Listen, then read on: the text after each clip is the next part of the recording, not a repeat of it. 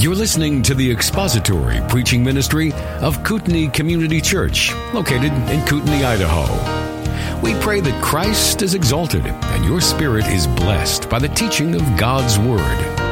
For more information about Kootenai Church, please visit us online at kootenaichurch.org.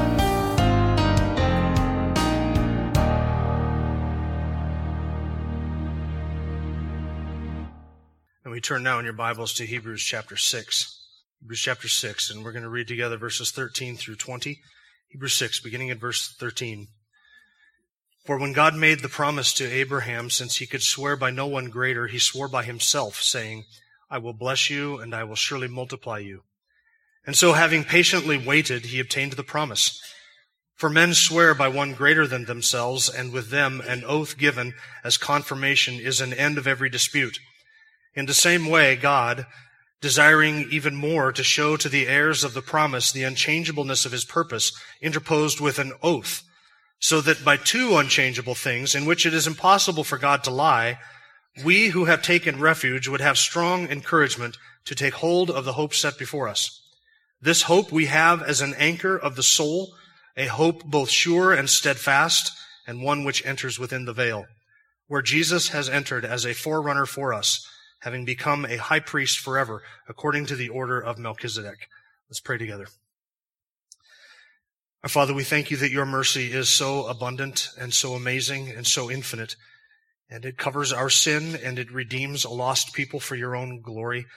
And we thank you for that. We thank you that we are, as unworthy as we are, recipients of such abundant grace and mercy. We thank you that you are our unchanging and unchangeable God, and that you have purposed the redemption of a people for your own glory, according to the counsel of your own will. And it is that counsel and that decree and that purpose that is the foundation and ground of our security. Help us to see you as our unchangeable God and to reflect upon what that means for our salvation this morning. May you be honored and glorified in the contemplation of our hearts and in the focus of our minds this morning. May you be honored through the proclamation of your word, both now and forever. We pray that it would accomplish its purposes in our hearts and encourage us together in it, we ask in Christ's name. Amen. Well, the passage that we have before us, the one that we just read, we've been in here for a couple of weeks, and we are noticing that in the passage, the author describes the unchangeable purpose of God and an unchangeable oath of God, and God's purpose and his oath are unchangeable because God cannot lie. And since God cannot lie, he cannot promise something or make an oath of something that he does not fulfill, that he does not bring to pass. And for the last couple of weeks, I've been saying that this is the foundation upon which our belief in the security of the sheep is grounded.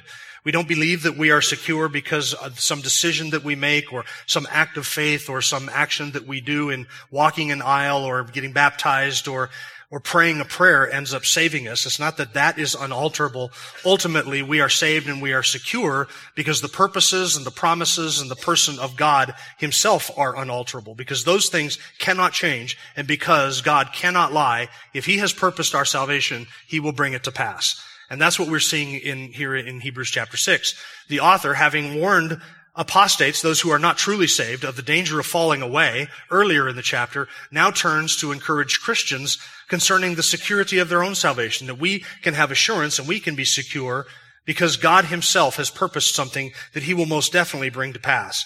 And last week we looked at God's unchangeable oath, and we have looked at his unchangeable promise. And today we are looking at his unchangeable purpose in verse 17. You'll notice when we read verse 17, it says, in the same way, God desired to show to the heirs of the promise the unchangeableness of his purpose. And we talked about the oath that God interposed, which is itself unchangeable, and the promise that God made, which is unchangeable. And now we're looking at the purpose of God, which is unchangeable. So we're talking about a lot of unchangeable things: promises, oaths, purposes. But before we really discuss or talk about or understand what all of those things are and why they are unchangeable, we have to go back and talk about something that is also unchangeable, that makes all of those things unchangeable, and that is God himself. So today we're going to be looking at what it means when we say that God is unchangeable. Now, if God were changeable, if he could change, and if he did change, then his purposes would be changeable. Because God might say or do something that later on he would decide is not the best idea after all, and so he would then have to change his purpose. And if his purposes are changeable, then his promises would be changeable, because any promise that he makes to fulfill any purpose that he has decreed would also have to change if his purposes are changeable. And if his purposes are changeable and his promises are changeable, then ultimately all of his promises would end up being lies, for he might change at some point. And if God changes, his purposes change. If his purposes change, his promises change, because his promises are expressions of his purposes. It is a promise to fulfill his purpose, and his purpose is an expression of his nature. God cannot purpose or promise anything contrary to his nature. So if God's promises are unchangeable, it is only because his purposes are unchangeable, which verse 17 says. And if his purposes are unchangeable, it is only because God himself is unchangeable. And that's what we're looking at. This is called the doctrine of immutability. It might sound like a big word. Well, it actually is a big word, but it's not a complex word. It just simply means that God cannot change. We speak of something mutating or being mutable. It changes. Something that mutates changes. It mutates from one form to another. So something that is mutable is something that is able to change from one position or form to another position or form, or from one substance to a different substance. That would be something that is mutable. It mutates. Well, it is able to change if it's mutable. If it's immutable, that it means that it is impossible for the change to be able. So when we talk about God's immutability, we're not just saying that he doesn't change. We're not saying that he could change if he wanted to, but he doesn't, and so therefore he's immutable. But he is able or capable of change. When we describe God's immutability, we are saying that it is actually impossible for God to change because of who he is and because of what he is. So in Hebrews 6, I've made the case that the description of apostates who fall away is not a description of genuine and true believers, that believers cannot lose their salvation. Well, now the author wants to make the positive case that believers, true believers, are actually secure. He's already told us that make-believers and fake believers are insecure because they fall away. Now he needs to make the positive case that believers are secure, which he does here in verses 13 to 20, as he talks about the immutable, unchangeable, and unchanging promises, purposes, and then person of God. Now, before we look at God's immutability, I want to raise an objection for you. And here's the objection. The objection is this. There are passages in the Bible that describe God repenting or relenting or changing his mind. For instance, in Genesis chapter 6, prior to the flood, Moses writes, "The Lord was sorry that he had made man on the earth, and he was grieved in his heart." And then in relation to making Saul king in 1 Samuel chapter 15, the author says of God, that God said, "I regret that I have made Saul king, for he has turned back from following me and has not carried out my commandments." And then in Jonah chapter 3, verse 10, Jonah says that when God saw their deeds, then they turned from their wicked way, that they had turned from their wicked way. Then God relented concerning the calamity which he had declared he would bring upon them, and he did not do it. And those are not the only passages. There are some other passages that describe God in terms of as if he's changing his mind, he's repenting, or he's relenting. It seems he had a change of mind regarding the decision to create. Genesis chapter 6, he regretted that he had made man. It seems that he had a change of mind about making Saul king. It seems that he had a change of mind about destroying the Ninevites. Did he? Got changed in those situations? What do we do with those passages?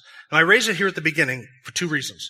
First, to assure you that we will deal with that objection and we'll deal with those passages at the end of the message. The second is to tell you that it's at the end of the message, so put it out of your mind as we describe the immutability of God. Because if I don't say something at the beginning, then it's going to be like there's a big elephant in the living room and we're all kind of wondering, does Jim know about those passages? Is he not answering those passages because he doesn't know the answer? Is there no answer to those passages? Is that a genuine contradiction? What about this and what about that? To put all of that out of our minds for just a moment, we're going to lay out the positive case for the immutability of God, what that big word means, what immutability means, and what it does not mean. And then at the end of the message, I'll answer that objection or that question. Okay? So first, let's talk about the immutability of God.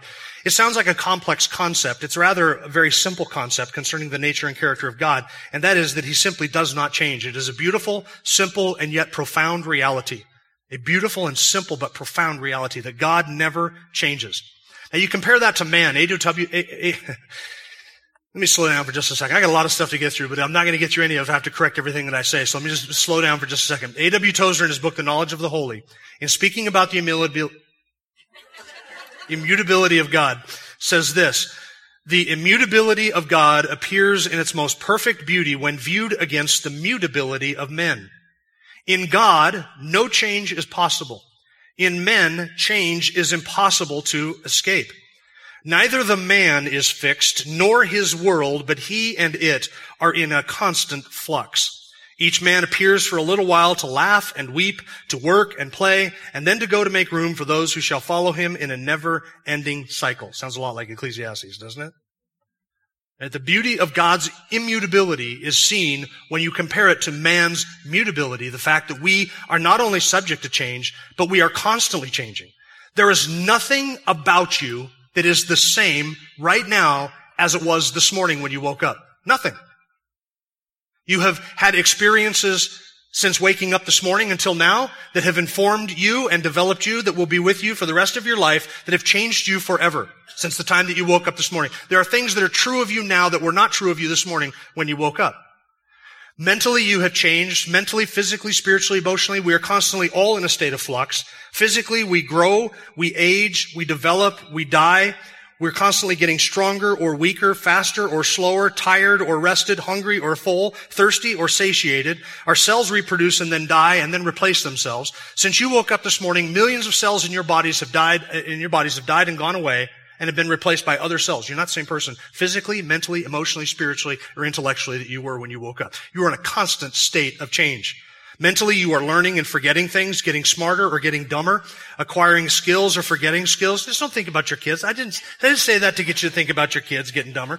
You're getting smarter or you're getting dumber. All of us are, not just our kids. Spiritually, you who are Christians were dead in your sins at one point and you have been made alive together in Jesus Christ. Spiritually, you have been changed. And you have been sanctified. You're holier now in some measure, however imperceptibly small, than you were this morning when you woke up, because He is sanctifying you. In fact, He is changing you mentally, emotionally, and spiritually, even right now as I speak and you listen. Our affections change, our emotions change, our desires, our thoughts, our purposes, our plans, and our intentions. As A.W. Tozer says, we are all in a constant state of flux. And this just occurred to me this morning while I was going over this, that our unchanging God uses a constantly changing creation and creatures to accomplish His unchanging will and purposes.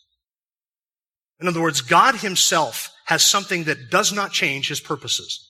And He is driving and working all things, everything that is in a constant state of fluctuation and change. He is moving it all to the accomplishment of His unchanging purposes.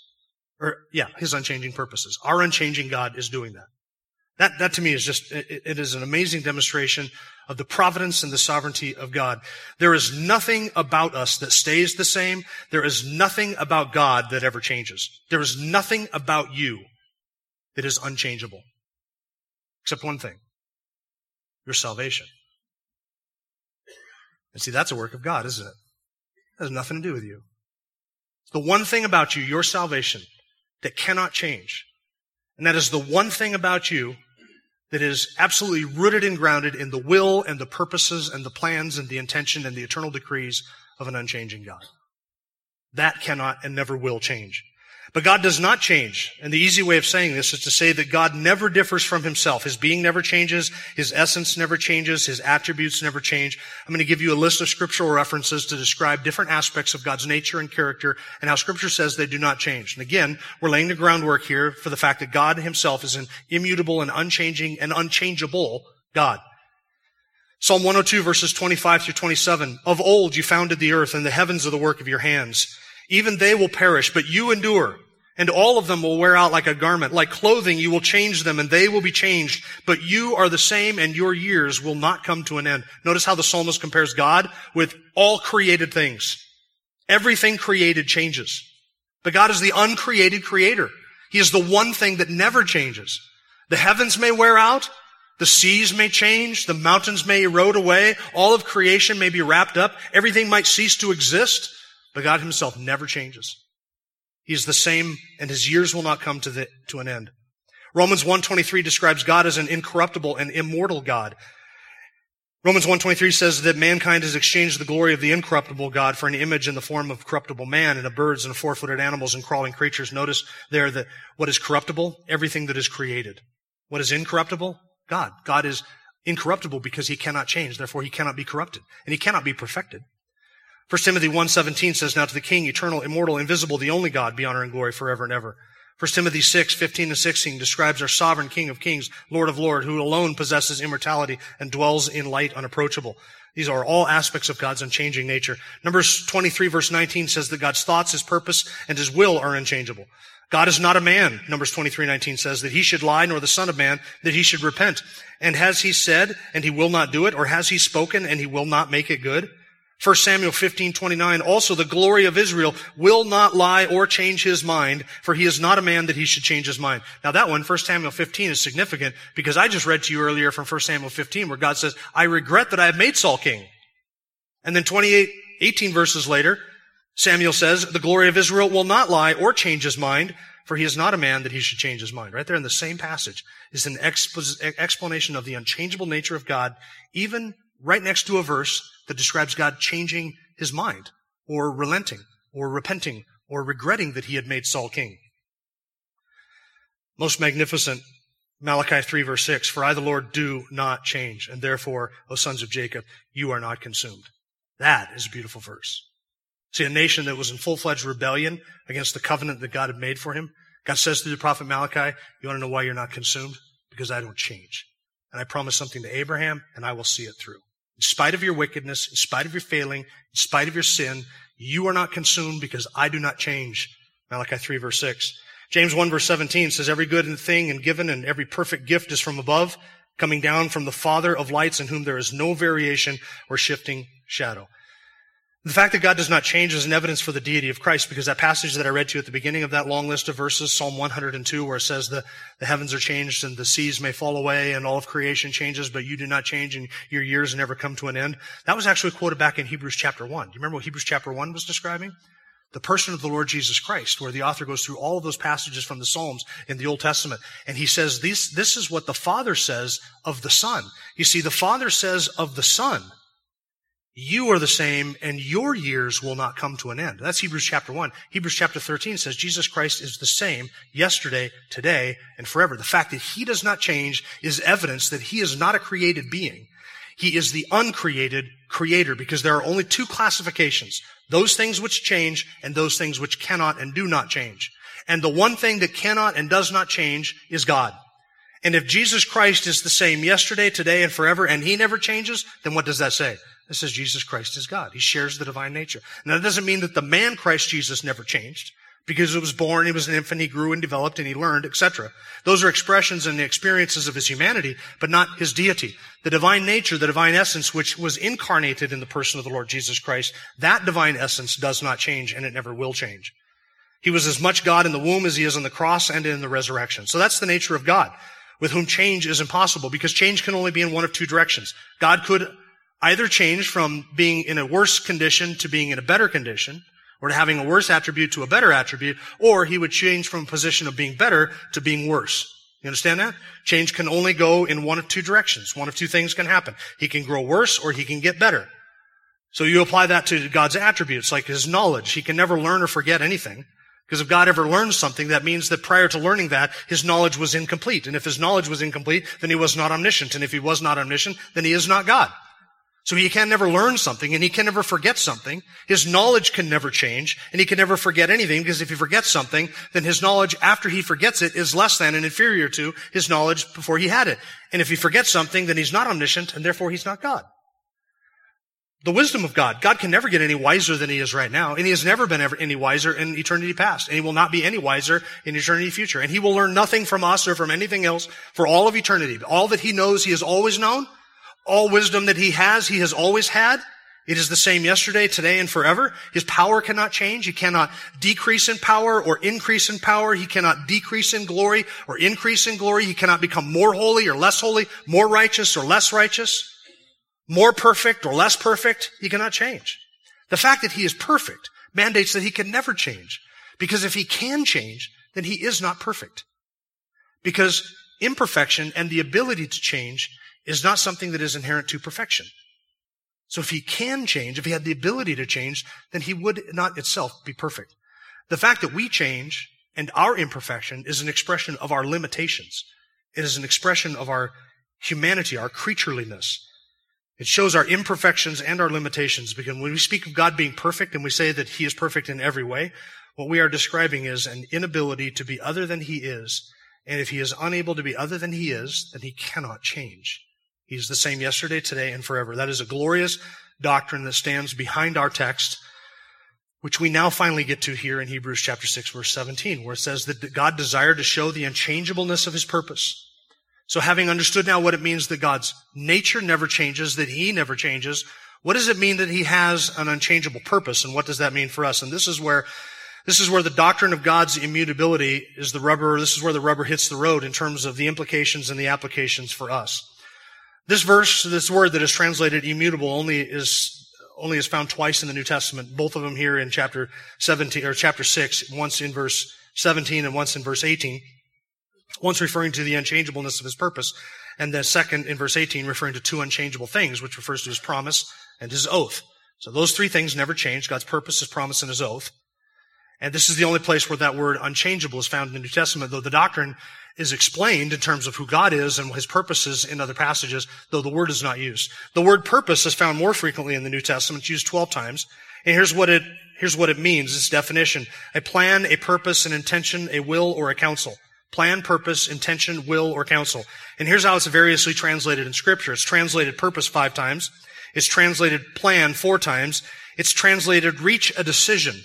To reach a decision. People purpose to reach the decision. What that means is that they had an intention or a purpose behind the decision that they made.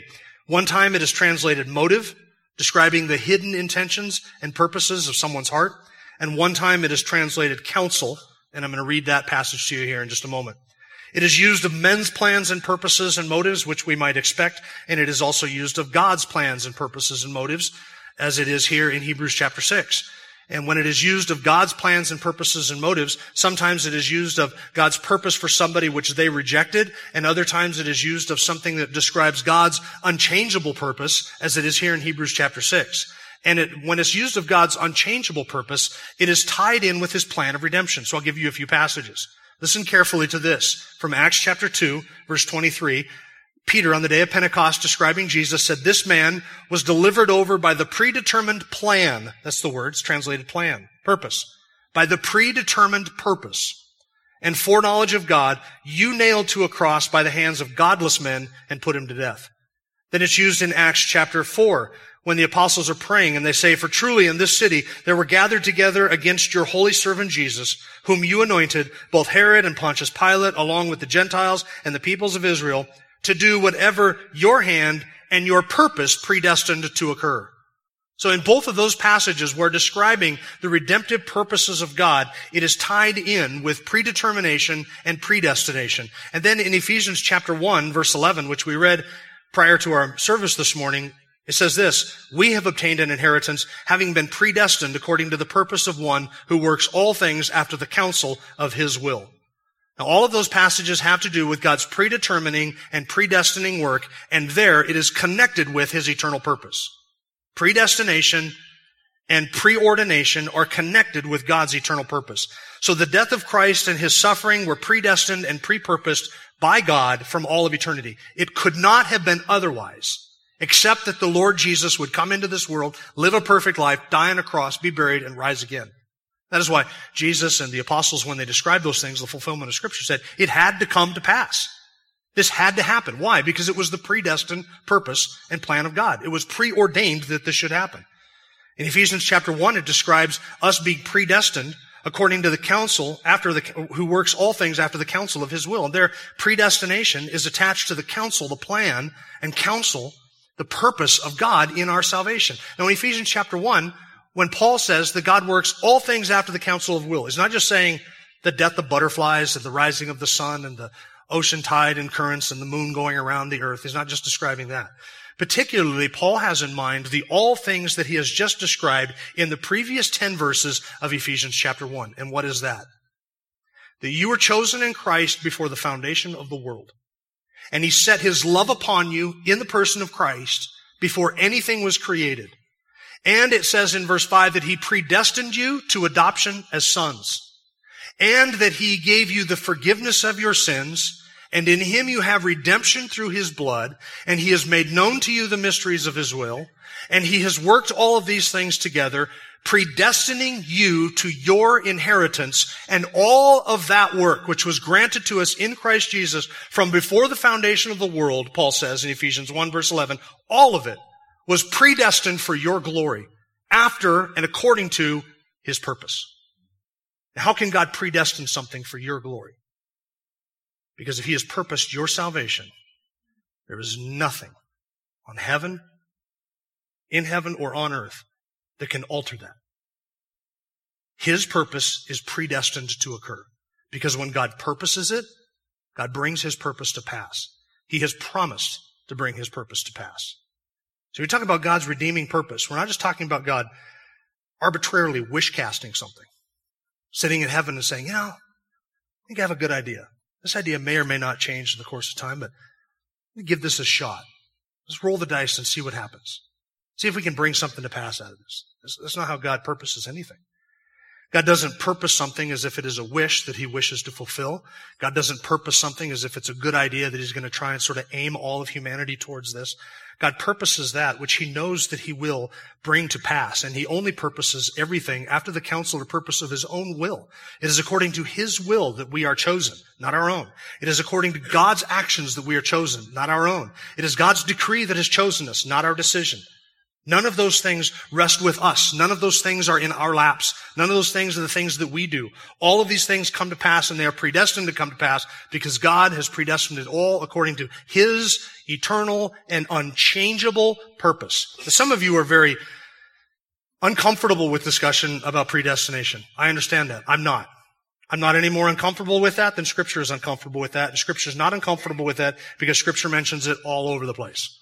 We just read it twice in Ephesians chapter 1, that we are predestined to adoption as sons, and we are predestined to our inheritance. That predestining work of God rests upon His purpose, which is unchangeable. That is why it is predestined. See, if you want to avoid the doctrine of predestination, then you have to do one of two things. You either have to say that God's purpose changes, because it can alter all the time, so nothing is ever predestined, because God's purpose might change. Or you have to say that God can fail to fulfill His purpose. But if God has purposed something, and that purpose cannot change, and God cannot fail, then it's predestined. You cannot avoid that. You can't say that God doesn't predestine anything unless you want to suggest that God's purposes change, and God's purposes can only change if He changes. Or if you want to say that God will fail to accomplish His unchangeable purposes.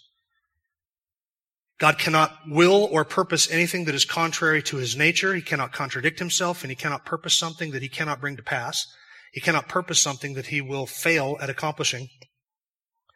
And His salvation purposes cannot fail. I'll remind you of Isaiah 46 verse 10. God declares the end from the beginning and from ancient times things which have not been done, saying, my purpose will be established and I will accomplish my good pleasure. Psalm 115 verse 3. Our God is in the heavens. He does whatever He pleases. Psalm 135 verse 6, whatever the Lord pleases, He does. In earth and in heaven, in the seas and in all the deeps. Daniel 4:35, all the inhabitants of the earth are accounted as nothing, but He does according to His will in the hosts of heaven and among the inhabitants of the earth, and no one can ward off His hand or say to Him, what have you done? Is it possible for God to purpose something and then not accomplish it, or to intend it and then say, well, no, I can't do that? Is that possible? Is it possible for God to purpose something that is unchangeable and then fail to bring that to pass? Would you suggest that? You can't suggest that. He decides His purpose, and then He accomplishes His purpose, and then God never determines that the purpose that He decided or decreed is inferior to another plan that He then puts into action. See, the plan of redemption, the coming of the Son and the giving of His life on the cross to redeem a people, that was not plan B that happened after Adam fell. The triune God did not call a council after Adam's sin in the garden and say, now what are we going to do? The triune God ordained all of this before He created a single Adam. All of it. He ordained that Adam would be created perfect and fall into sin, and that He would send the Son to redeem a people for His own glory, and He decreed all of that from before the foundation of the world. That was His purpose in it. To glorify Himself and to do good to us. That is a God worth worshiping. When God purposes something, he's not wish-casting. He's not thwarted by unforeseen circumstances or contingencies. He's not hampered by human rebellion or man's rebellious will. He is not seeking our permission to do anything. He's not trying to do anything. God doesn't try to do anything. He does. Was it Yoda who said Jedi Knights don't try, Jedi Knights do? Yeah, well that is cute and it's funny. But listen, God doesn't try to do anything. He's not trying to speak to you. He's not trying to get your attention. He's not trying to sanctify you. He's not trying to save people. He just does. Our God sits in the heavens and he does what he pleases. It doesn't say our God sits in the heavens and he tries his best to work out everything and to make good out of it. God doesn't try to do anything. He never starts to do something that he does not finish. He cannot, because our God does not change. I want you to apply this to your Trinitarian theology for just a moment. This is where I'm going to really step on some toes and upset people who don't like some of this stuff, but here we go. Apply this to your Trinitarian theology. The will of the Father and the intention of the Son and the will of the Holy Spirit are perfectly identical. And there is not a shade of difference in the redemptive purposes of God between the will of the Father, the will of the Son, and the will of the Holy Spirit. They are one, absolutely one. So some people think of salvation as if the Father is sitting in heaven and he, in a very stingy fashion, chooses out a few people to save. And then the Son comes up with a better idea and says, I'll tell you what, I'm going to go to earth and I'm going to pay for everybody's sins and try and save everybody. And then the Holy Spirit comes along and says, man, I don't know how to resolve this conflict between the Father and the Son. The Father really doesn't want to save all these people. He's only chosen a few, but the Son has died for everybody. So I'm going to do my best to try and save everybody that I possibly can. That is not how our triune God works. Right? When the Father chose, the Son said, I will pay for their salvation. And the Holy Spirit applies that redemption that Christ purchased to all those whom the Father has given to him. So that the Father in his electing purposes and the Son in his atoning work and the Holy Spirit in his resurrecting and regenerating work, they are all one in their intention and purpose. And that is to save all who are given to the Son by the Father. God's purpose, as he accomplishes it, he works together, all three persons of the Trinity, to accomplish what our great triune God has purposed from eternity past, which purpose cannot change and will not fail. So, now that we've talked about what it means that God is unchangeable and that his purpose is unchangeable, let's deal with the objection, shall we? Let's bring that back out. Let's put the elephant back up in the middle of the room and say, okay, now we've got these examples in Scripture where it says that God changes his mind or relents or repents of an activity or feels sorrow over something. What do we do with that in the light of the fact that God himself never changes? So let me give you two of them. We'll deal with Saul and Jonah, and what I'm going to say about these two examples would apply to every other passage that describes this, including Genesis chapter 6 and a couple of others. Okay, so there are two passages. 1 Samuel 15, verse 11. I'll read it to you again. I regret that I have made Saul king, for he has turned back from following me and has not carried out my commands. And then Jonah chapter 3, verse 10. When God saw their deeds, that they turned from their wicked way, then God relented concerning the calamity which he had declared he would bring upon them, and he did not do it. Okay? So a couple of general statements real quick. First, God reveals himself in relation to his people. God's actions are always perceived by fallen men and women who are constantly changing, right? God himself does not change, but his actions, his character, the revelation of who he is and what he does is perceived by us who are constantly changing. So oftentimes, Scripture uses what we call anthropomorphic or anthropopathic language, which means simply attributes of God described in language that humans can relate to, either in terms of their passions, their feelings, or in terms of their activities or actions. That would be anthropomorphic and anthropopathic language. So Scripture reveals God and describes the actions of God as perceived in human terms or from a human vantage point. So we would see this with Jonah. Jonah says that God relented concerning the destruction when he saw the repentance of the Ninevites. So did God change or did the Ninevites change? Who changed? The Ninevites changed, right? God said, if you continue in this path, I will destroy you. Because the Ninevites were in that path. And the Ninevites repented. They got out of that path. And then when they looked at God, they said, oh, God has changed his mind about destroying us. No, because if they had not gotten out of that path, God would have done what? He would have destroyed them. But was the purpose of God different from A to B, point A to B? Was he intending to destroy Nineveh at one point and then intending to save them at another point? Did his purpose regarding the Ninevites change? No, the Ninevites changed, and their perception of God's countenance toward them changed because they were the ones that changed. And Jonah knew this all along, which is why he says after the Ninevites repented, Lord, is this not what I said to you when I was back in my own city? That you are compassionate and gracious and slow to anger and relenting concerning calamity? It's for this reason that I took off for Tarshish. Jonah knew that God's intention all along was to save the Ninevites, and Jonah said, I have no part in that. I'm going to Tarshish. God's purpose was unchanging. He was going to save the Ninevites. And God's purpose was to use Jonah. So how did going to Tarshish work out for that? Did God's purpose change when Jonah said, no, I'll have no part in it? No, not at all. Because guess what ended up happening?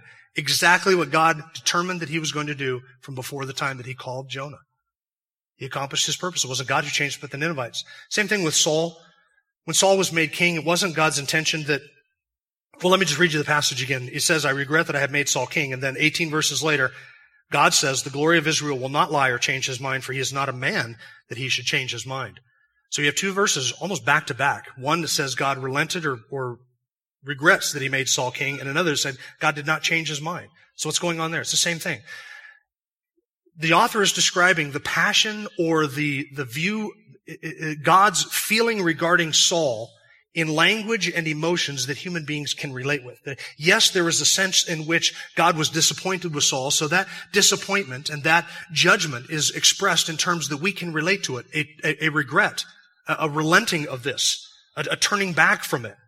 But yet, the passage says later on, the glory of Israel does not change his mind. You see, it was God's intention and purpose all along to have Saul become king so that he might demonstrate to the Israelites that their choice of a king would be inferior to his king, that they choose according to the sight of their eyes and the outward appearance, but that God looks on the heart. And it was the intention all along for God to demonstrate this to the nation of Israel by allowing Saul to become king so that he could put Saul under judgment, remove him from being king, establish David as his chosen king, and then make a covenant with David to sit one of his descendants on his throne to rule and to reign forever.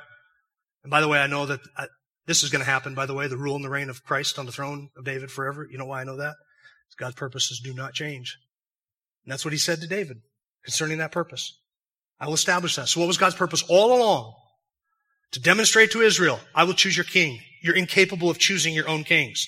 And when he taught that lesson to them through Saul, God had an emotion towards Saul. That is true. He hadn't changed his mind and his purpose did not change. In fact, that statement that God's purpose regarding Saul had not changed and he did not change his mind, that comes right after Saul tries to make up for it. And God says, I'm going to take you out of the throne. I'm going to appoint your neighbor who is better than yourself to be king in your stead, and your house will be removed from this, and nobody of your sons will ever sit on your throne. And Saul says, no, hold on, I'm sorry, I've done this. I should have wiped out the Amalekites. And he has this feigned repentance. And God says, no, I'm not changing my mind. What was his purpose all along? To establish David as king. God was accomplishing that purpose. So it's anthropomorphic and anthropopathic language. God never changes, men change, and we perceive the actions of God in terms of our vantage point and our changed stature. We see it accordingly. And Scripture describes that the perception and encounter of men with God in language that we can understand. Because while it says that God has a quote-unquote change of mind, it's using language that we can understand, while it at the same time says God does not change. And it's not a contradiction. It's describing two aspects of God's nature and character which perfectly harmonize and go together. Yes, God does experience passions or feelings. Stay away from the term emotions because we don't say that God is emotional, but God has passions or feelings, and he does experience those things, and those things are described to us in terms of things that we can relate to because God is so far high and above us. So here's the conclusion, which you've been waiting for now for far too long. Our security is rooted in the nature of God and his character. And he is sovereign and powerful, and the will of man cannot stop him. He does not ask permission. He is able to save. He acts according to his purposes. He cannot fail. If he has purposed your salvation, he cannot fail. He cannot alter that. He will not change his purpose. He will not change his mind. He will not change what he has decreed concerning you. God has decreed salvation. He has already determined whom he is going to save, how he is going to save them, when he is going to save them. He has already determined that he will save. He has not left salvation or the accomplishment of his eternal plan up to the wicked, rebellious will of man. He is not determined to do that. Instead, he acts according to the counsel of his own will and he rules and establishes to establish his purpose. He does not leave his glory up to others. Now, you may be in a group of people that say, okay, look, Jim, you've been talking about the security of salvation and eternal security, and I agree with you. I believe that we cannot lose our salvation. I'm on the same page. I agree with that conclusion. But listen, Jim, I cannot agree with any of the theology that you lay out to get to that conclusion. Can't agree with any of it. I don't believe that God elects us unconditionally before the foundation of the world, that He himself chooses us. I don't believe that the death of Christ is purposeful and intentional and particular and limited in that way. I don't believe that the death of Christ actually accomplishes salvation, just merely makes it possible. I can't agree with the fact that you believe that the persons of the Trinity are all united in that. I may agree with your conclusion, but I don't agree with any of the biblical argument that you've used, none of the theology that leads you to that. But you and I can at least stand in that one place and say, yes, we can agree that you cannot lose your salvation. Okay, maybe that's you. Let me challenge you with something. You may agree with me on the conclusion, but please understand that the argument that you use to get to that conclusion is not the argument that the Bible uses to get to that conclusion. You say, I believe that we are safe and secure because salvation is irreversible. Okay, I say, I agree with that. Salvation is irreversible. Why is it irreversible? Well, because it is. It's the nature of salvation, that once you do this and go from A to B, you can't go back from B to A.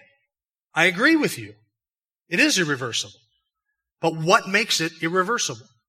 You might say, well, it's the nature of the thing. The nature of what thing?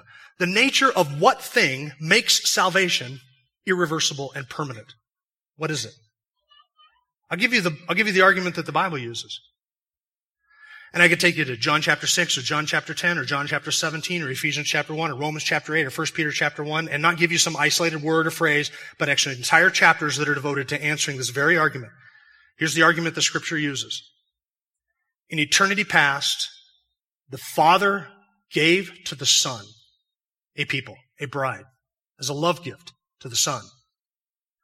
The Son agreed to come into the world and to redeem them by dying in their stead and paying the price for their salvation, securing forever and everlastingly and unalterably the redemption of all those whom the Father gave to the Son. This is John chapter 6. All that the Father has given to me will come to me. And the one who comes to me, I will not cast him out. But I will give them eternal life, and they will believe in me. I will give them eternal life, and I will raise them up at the last day. And I will lose none of them, Jesus said. Why? Because this is the will of the Father, and I have come down out of heaven to do the will of the Father, and this is the will of him who sent me, that of all that he has given to me, I raise them all up on the last day and lose not one of them. That's John chapter 6. So here's the argument that the Bible uses for the security of the believer. God determined and made an unalterable purpose in eternity past that he would save a people. He gave those people to the Son. The Son came to save and redeem and to die for those people. And then the Spirit of God applies in time as we live and time goes by. The Spirit of God applies the salvation purchased by the Son to those whom the Father has chosen and given to the Son. So that all three persons of the Trinity are working in perfect harmony with one another to accomplish their eternal and unalterable purpose. All to the praise of His glorious grace, who works all things after the counsel of His will and not men's will. That is the argument the Scripture gives for the security of the believer. Now, if you reject that, fine. You may agree with me that we're secure. But just understand the difference between the way you get to that conclusion and the way Scripture gets to that conclusion. If your argument is not a biblical argument, your argument needs to change. You need to adopt mine. That was a snarky way of saying that I'm arguing to you, and what I'm laying out is the biblical case for the security of the believer. It rests upon God's unchanging purpose. So, Christian, you are safe. You're secure. There's nothing in the heavens, there's nothing on earth that is going to alter God's unchangeable purpose for you, because God does not change, therefore His purpose does not change, therefore His promises do not change. They cannot change. They will not change. He has purposed your salvation If the Son has been given you by the Father from eternity past, you are safe and secure. He will give you eternal life. He will raise you up on the last day, and He will not lose one of us. That is His promise. And He can promise that because His promises do not change. And He can promise that because those promises are expressions of His unchangeable purpose. And His unchangeable purpose goes back to His unchanging nature, the nature of God, who is Himself immutable. For you to lose your salvation, one of two things would have to happen. Either the purpose of God concerning you would have to change, and we've seen conclusively that it cannot, or that which anchors you to the unchangeable purpose would have to fail. What is it that anchors you to the unchangeable purpose of God? It is Christ. He is the anchor of our soul. He is the anchor for us in the Holy of Holies, where He has gone as a forerunner. That's the next part of the passage. So you may say, I believe in the unchangeable purposes of God. Well, if you believe in the unchangeable purposes of God, and Scripture teaches that God's purposes are unchangeable, and the only way you can lose your salvation is if Christ fails as your anchor to that unchangeable purpose. If He fails to hold you, if He fails to secure you, if He fails to save you, to raise you up the last day, if He loses you, Christ has to fail to lose even one of you. Therefore, you are secure. And we will look next week at what the author says in the closing verses of chapter 6 concerning the nature of Christ and whether or not He can fail. Thank you for listening to the latest podcast from Kootenai Church. If you'd like to learn more about Kootenai Church or to donate to our church ministry, you can do so online by visiting kootenaichurch.org. We hope you enjoyed this podcast and pray you'll join us again next time. Once again, thank you for listening.